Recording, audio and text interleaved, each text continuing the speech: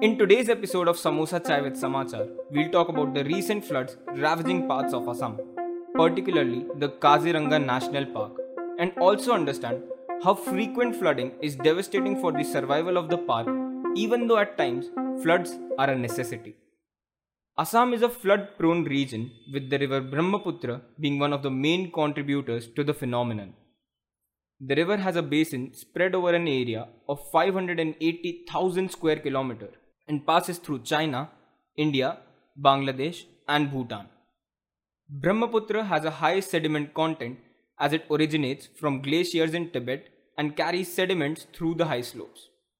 These sediments are deposited in flat areas like Assam, high amounts of which cause erosion and floods.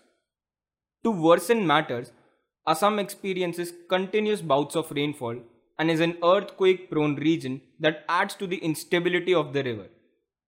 Add man-made factors like deforestation and habitation into the equation and you have a state experiencing frequent floods. Almost every year, Assam faces 3 to 4 waves of flood on average. Out of the total flood-affected area between the years 1998 and 2007, 3.53 lakh hectares of land falls under high to very high flood hazard categories, meaning that the area was subjected to flood at least 7 times during the given time period. The Kaziranga National Park and Tiger Reserve is no special case. It is sandwiched between the Brahmaputra River from the north and the Karbi Anglong Hills from the south. Here, however, the essence of a flood changes. For Kaziranga to thrive, floods are in fact necessary. Yes, you heard it right. The national park is a riverine or floodplain ecosystem made up of rich alluvial deposits and flourishes, courtesy to the frequent floods that replenish the water bodies and cater to the needs of the forests.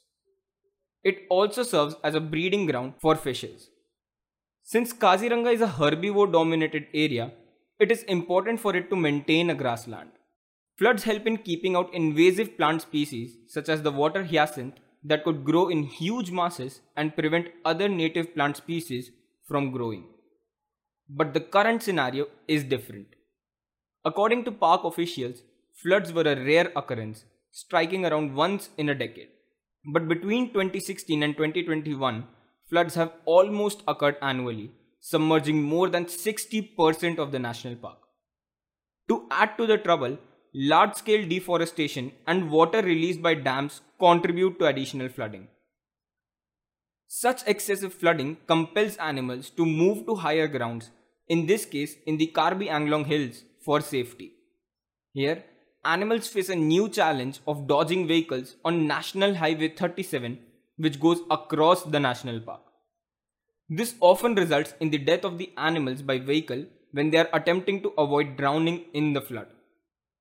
So what's the solution? A month before floods are estimated to arrive, officials keep a track on the levels of the Brahmaputra. Door-to-door vaccination drives are organized to prevent outbreak of diseases. During floods, Section 144 is imposed on NH37, where gathering of more than 5 people is restricted. This is followed by putting up barricades, imposing speed limits, and fining in case of misconduct. Multiple artificial highlands have also been constructed in the national park to provide refuge to the animals. These, however, are considered temporary solutions since they can potentially harm the natural ecosystem and animals used to migrating to the natural hills may not find artificial structures secure. While there are plans to build a flyover over NH37, the focus currently is on quicker solutions. In 2019, the Supreme Court had banned mining and other related activities around the periphery of the park and in the river's catchment areas. It also put a stop on new construction activities on private lands in the animal corridors. Hope you liked this episode.